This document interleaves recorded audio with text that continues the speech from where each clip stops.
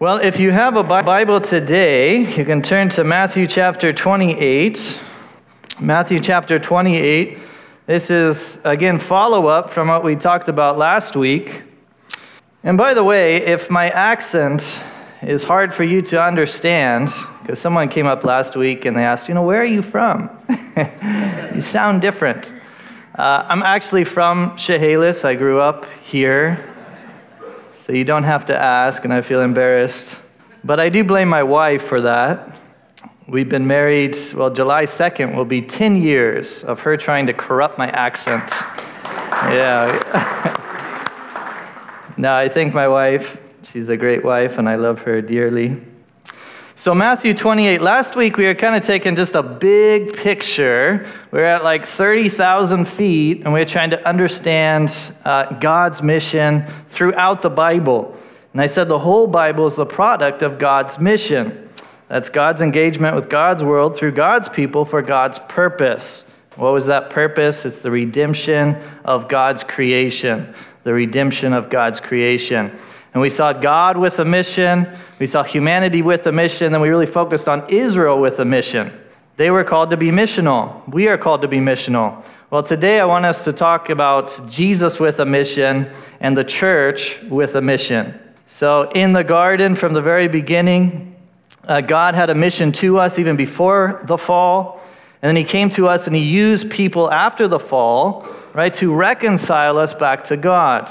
He used Abraham, obviously the prophets, the priests, the kings, all to point back to God for us to be brought back into right relationship with God. And he used Israel. And all those people looked forward to a man, the man Jesus Christ, right, who would provide what we need to be reconciled completely to him. Well, Jesus was sent by God. We know that verse, John 3:16, right? For God so loved the world that he sent his son. He is a missional God. And then later in John, Jesus himself says, as the Father has sent me, so I send you. He sends us too. We're part of that same mission. And I think he knew that we needed help, so he said, I'm going to send you a helper. And he sent the Holy Spirit to help us carry out that mission. And then finally, he looked forward to, and he talked about God sending himself again, Jesus, to us the second time, and we look forward to his return. And we're going to be brought back finally to that garden. So we start off in a garden, we get back to a garden. So hopefully you like gardening, right? Well, that's the big picture. So what about Jesus and us in that mission? Well, I've chosen the Gospel of Matthew to look at. We're going to come down a little bit. Maybe 5,000 feet. Look at Matthew, then we're going to touch down in chapter 28. And I've chosen Matthew's commission. There are 5 commissions that Jesus gives, one in each gospel, and then in the book of Acts you have a commission. But I've chosen Matthew because Matthew's primary audience was Jewish. And he picks up on a lot of the same themes from the Old Testament in regards to the people of Israel. And in Matthew chapter 28, isn't just some random statements, but it's actually a conclusion to the book of Matthew. And throughout this book, we see that God's plan is to redeem all people, not just the Jewish people. And he really wanted the Jewish people to understand this, and we need to understand this. For example, in chapter 1, we have that genealogy, right? And for a Jew in your genealogy, you only mentioned men. That's what they're concerned about. But Matthew mentions 4 women, and some of them were Gentiles, and all of them were connected to Gentiles in their story of redemption. And then chapter 2, we have the story of Jesus' birth. And Herod, the ruler of the Jews, he did not worship Jesus as Lord, but rather he wanted to kill the baby. But what do we have in that story?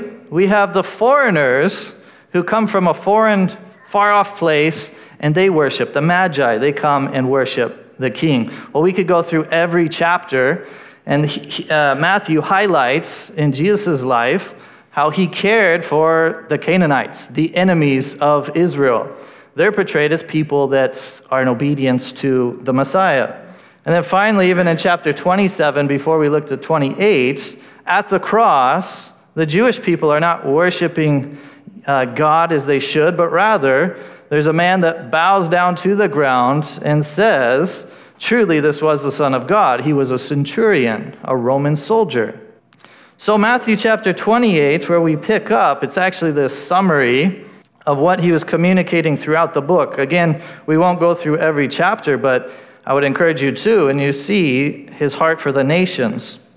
So let's go to verse 16 of Matthew chapter 28.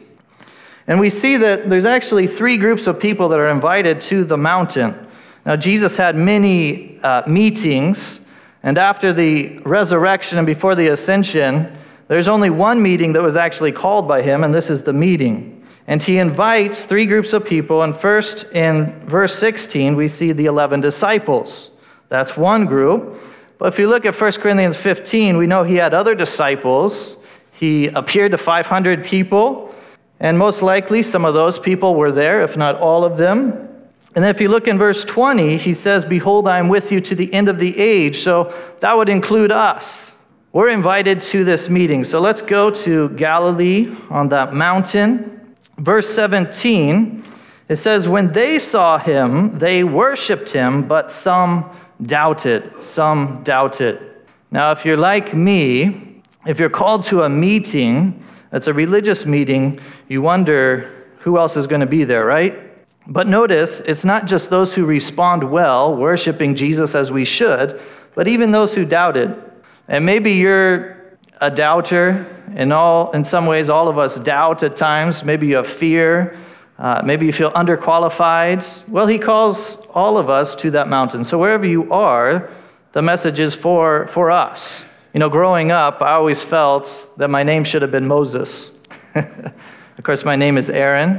And if you remember that story, it was Moses who was timid and not a good speaker and didn't want to stand up and represent God's people, right? And it was Aaron who was the good speaker and eventually did.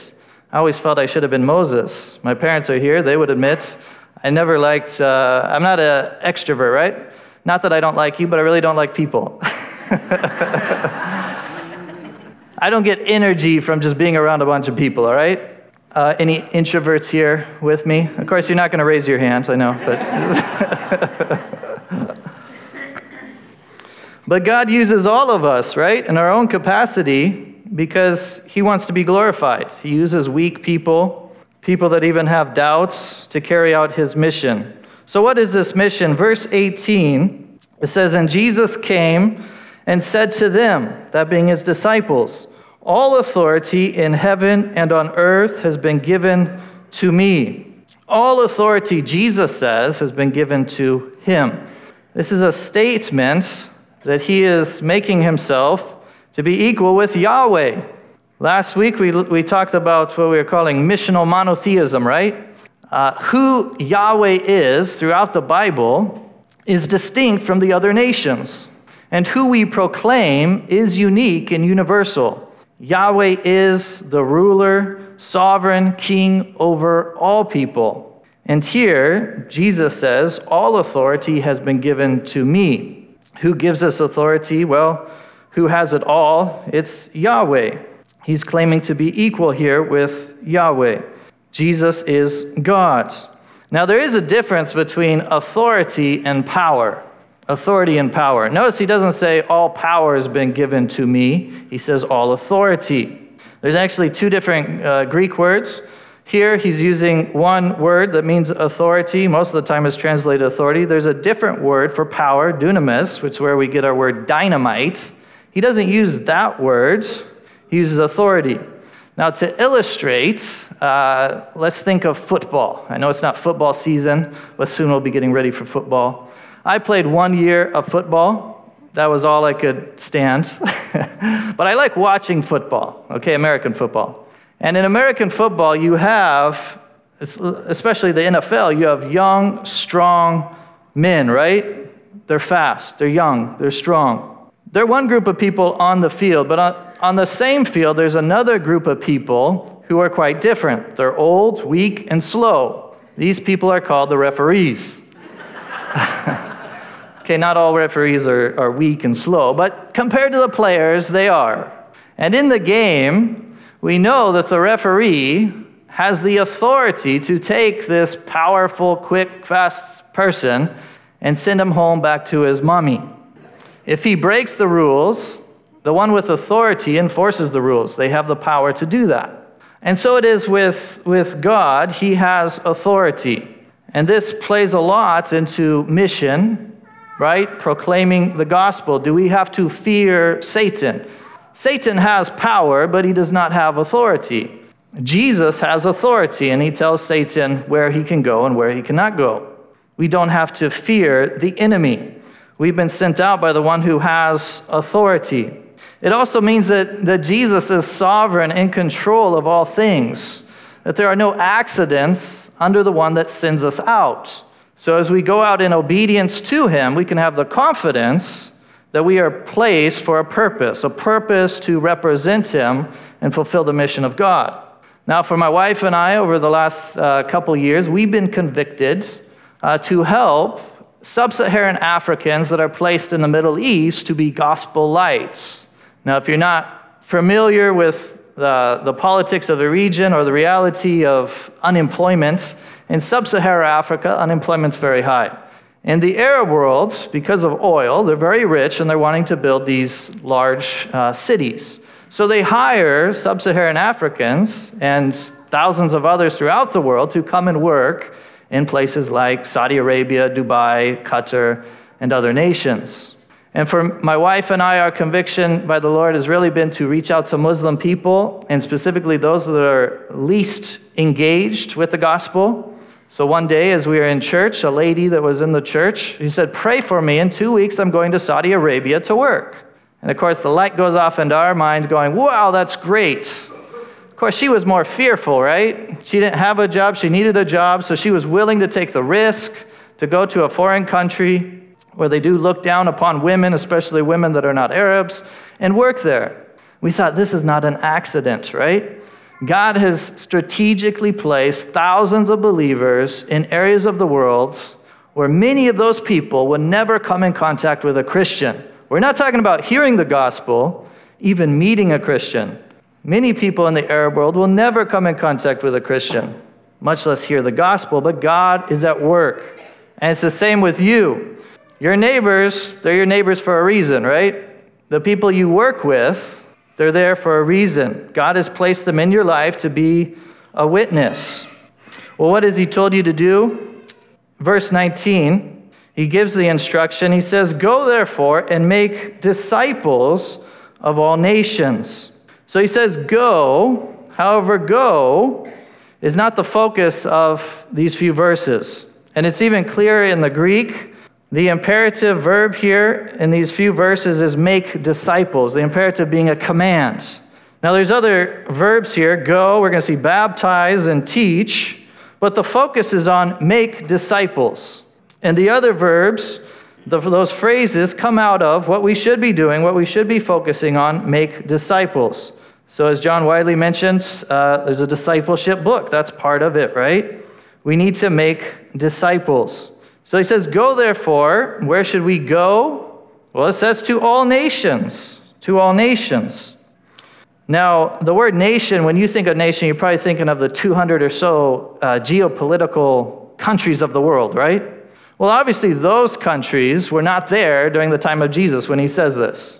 And in fact, the word here, nation, refers to ethnicity, ethnic groups, people groups. Missiologists, people in the church have tried to figure out, even anthropologists, how many of these ethnic groups are there in the world that have a distinct language, culture, identity. Roughly, they estimate around 13,000 in the world. 13,000. So Jesus is commanding them to go to these different ethnic groups and make disciples. Now, last week I said, you guys are all missionaries, because if the heart of God is to be a missional God, to redeem all of creation, and he includes us in that, then we're all missionaries. But what am I, right? Most people just look at me and think, I'm the missionary. You guys send out me as a missionary. Well, I do fit in that I go to different ethnic groups, okay? We go over to Kenya, and we work along the coast of Kenya amongst people groups that are least reached with the gospel. Sometimes people will say, well, is Dama really a missionary? She's from Kenya, if you don't know. And she would, from the biblical definition here of nations, because she's not working amongst her people group. In Kenya, there's 42 different tribes or ethnic groups in Kenya. So along the coast, the majority of ethnic groups are Muslims, and they're unreached, meaning there's very few Christians among them. So in that sense, yes, we go to the nations. You guys are a part of that by sending us, but this also includes you. Because if you do think about Acts chapter 1, verse 8, Jesus said, "You will be my witness in Jerusalem, Judea, Samaria, and to the ends of the earth." So the commission is also here locally. Start where you are. You need to be a witness where you are, the surrounding areas, the counties, the states, then even outside of those lines to the nations. So it actually includes you.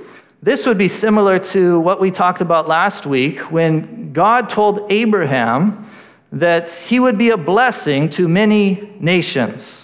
Missional election, right? God elected the people of Israel so that they'd be a light to the nations.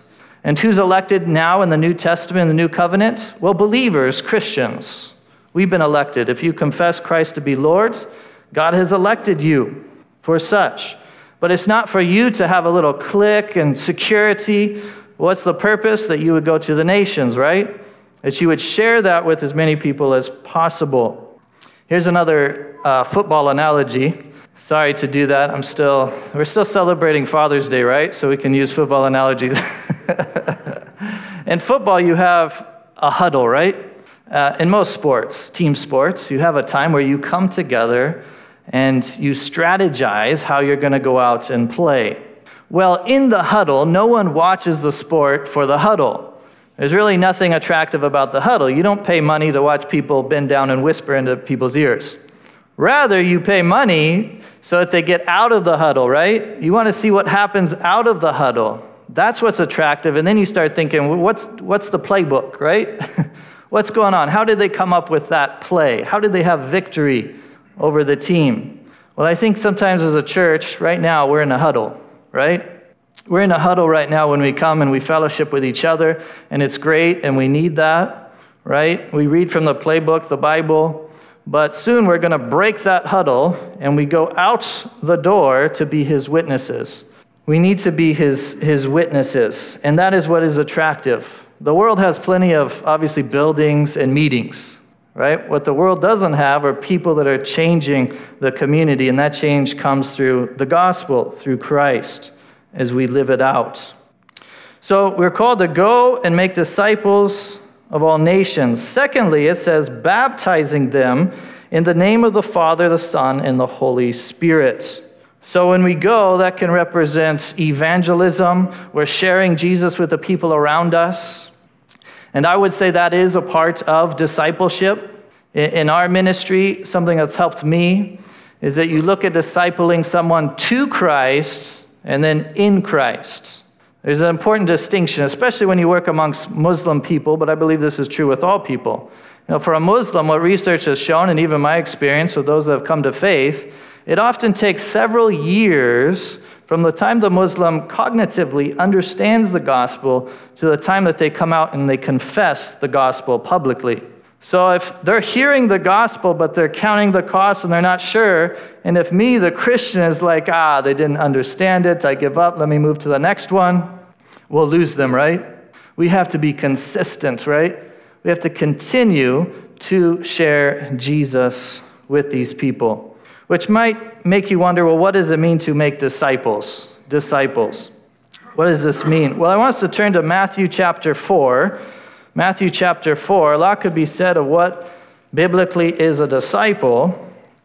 But in Matthew chapter 4, we see the first disciples that are called by Jesus. It says in Matthew chapter 4, verse 18, Jesus was walking by the Sea of Galilee, and he saw two brothers, Simon, who's called Peter, and Andrew, his brother, casting a net into the sea, for they were fishermen.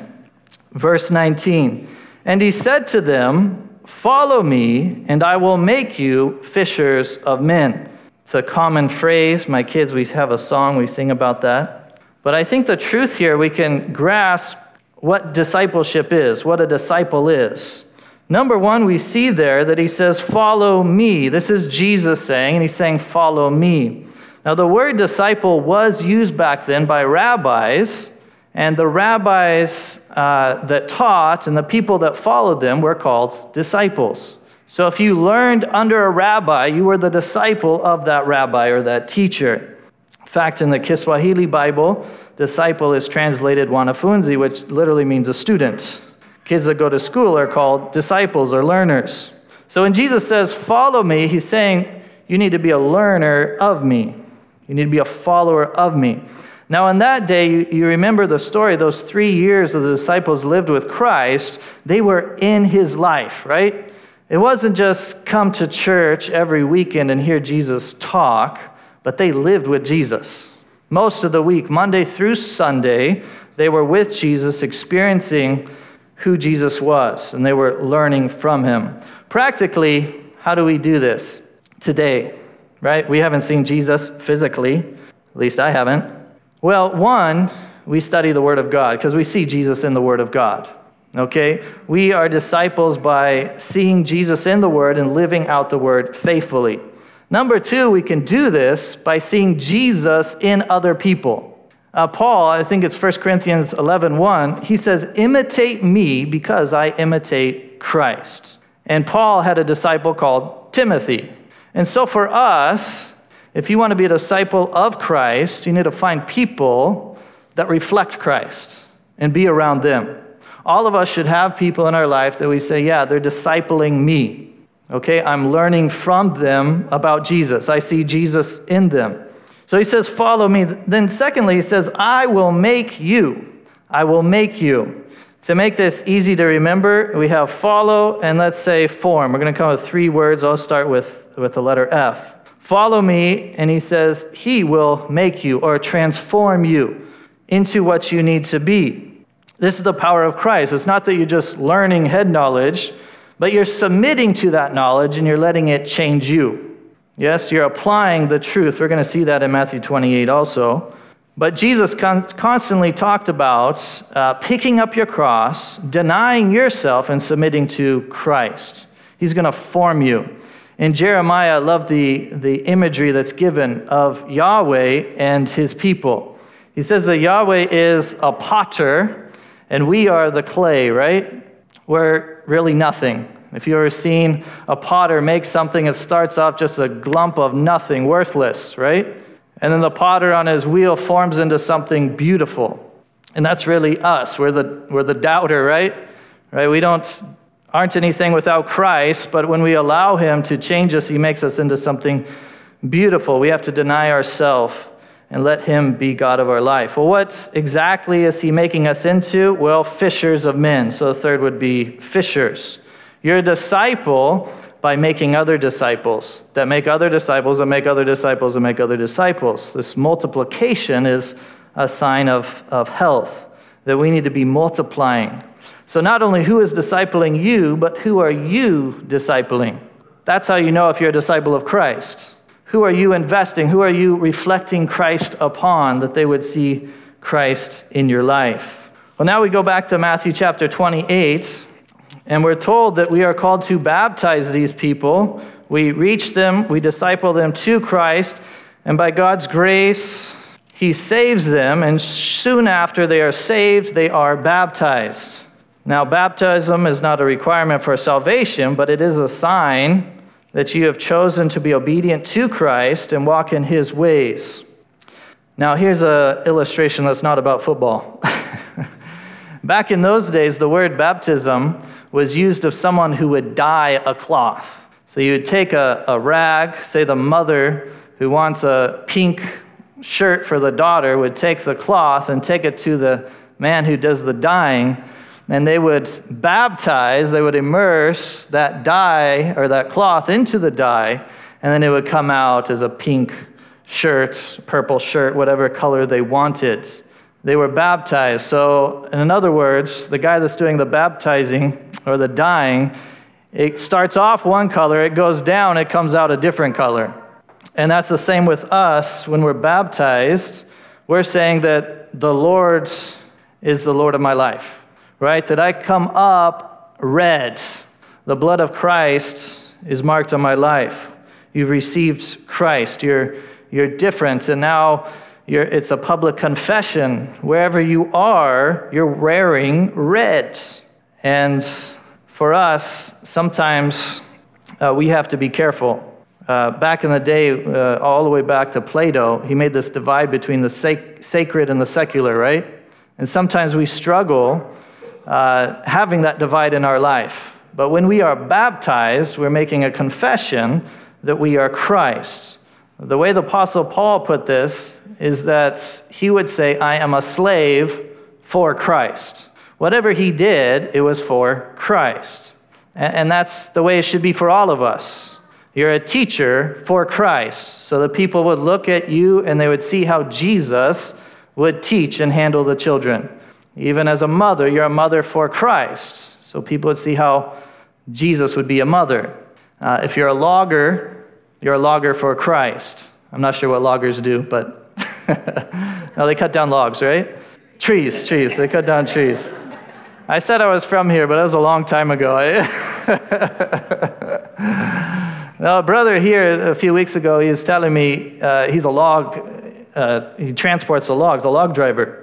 And he was telling me that some of the guys he works with, he would go into their truck when they get out, wherever they go.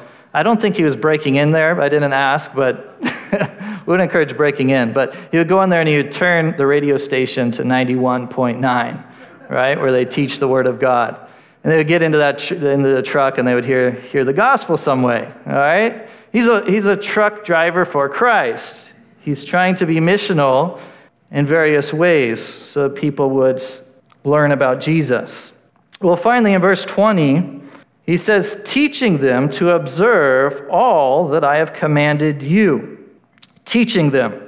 Now, I thank God for Calvary Chapel. We teach the Bible, right? Verse by verse, chapter by chapter, book by book, through the Bible, starting in Genesis to Revelation. It might take 30, 40 years, but you'll eventually get to Revelation. Well, that's a strength, right, of the church, and we praise God for that. However, there is a warning. We have to be careful. As my friend says, information without application will lead to no transformation. And if you look here closely at verse 20, it's not just teaching them the knowledge about God. It says teaching them to observe all that I have commanded. That has to do with the application, how to actually live it out, not just knowledge intake, but that we are different by our lives. Again, this was a constant theme in the Old Testament, right? Missional ethics. That Israel would be distinct because they act differently. People can see the way they live. So we must teach them to observe everything that Christ has commanded them, to live it out. So we praise God for the book that you're going through, but we also need to live it out to make sure that we understand that information and take it as we break the huddle. And then finally, and behold, I am with you always to the end of the age. He promises, Jesus, to be with us. So in verse 18, we see his all-powerfulness, his omnipotence, and then we see his omnipresence, that he is with us. And again, this is kind of the bookends to Matthew, because in Matthew chapter 1, you remember the angel comes to Mary at the very beginning and says, behold, you're going to have a child, and what will his name be? Emmanuel, which means God with us. And he confirms that we're not alone, that he will be with us wherever we go. Now, I want to leave you guys with two application, because again, I think the Lord says right here that we need to observe, actually apply the knowledge. Number one, we need to be intentional about this. I'm sure all of us, if you've been in the church, you've probably read Matthew 28. You've heard some of these truths spoken. But we must be intentional, or else we're not going to actually apply it and live it out. In our training, what we do every time we train, there's actually accountability. So when we meet again, we say, did you share with Saeed? Right? And what I mean by that, before they leave, and I would ask you guys, just as I ask you who is discipling you, to actually list, maybe in a paper in your Bible, list those you are discipling to Christ, that is, those you are praying for salvation for, and then list those that you're discipling in Christ, those that you're trying to make mature in Christ. Actually write their names down. And then in your small group, or with a person that hopefully is discipling you, when you meet them, if it's once a week or however often, they ask you, did you share with that person, right? Are you trying to share? So there's intentionality. And along with that, like I'm saying, there needs to be accountability. And that's why the church, one of the reasons the church exists, right? Not just that you come and hear someone give you information to have a monologue, but to actually be accountable to that. We come together and share and keep each other accountable. So my prayer for us as a church, that we would see the vision of God and live out the mission of God. And as we go right now, as we break the huddle, may we wreak havoc on the enemy, and we will be successful as we look to Christ, and then the world will see our good works and wonder what's going on in here, right? And glorify God in heaven. Amen? Amen. So let me pray, and I think there's one more song. Let's pray.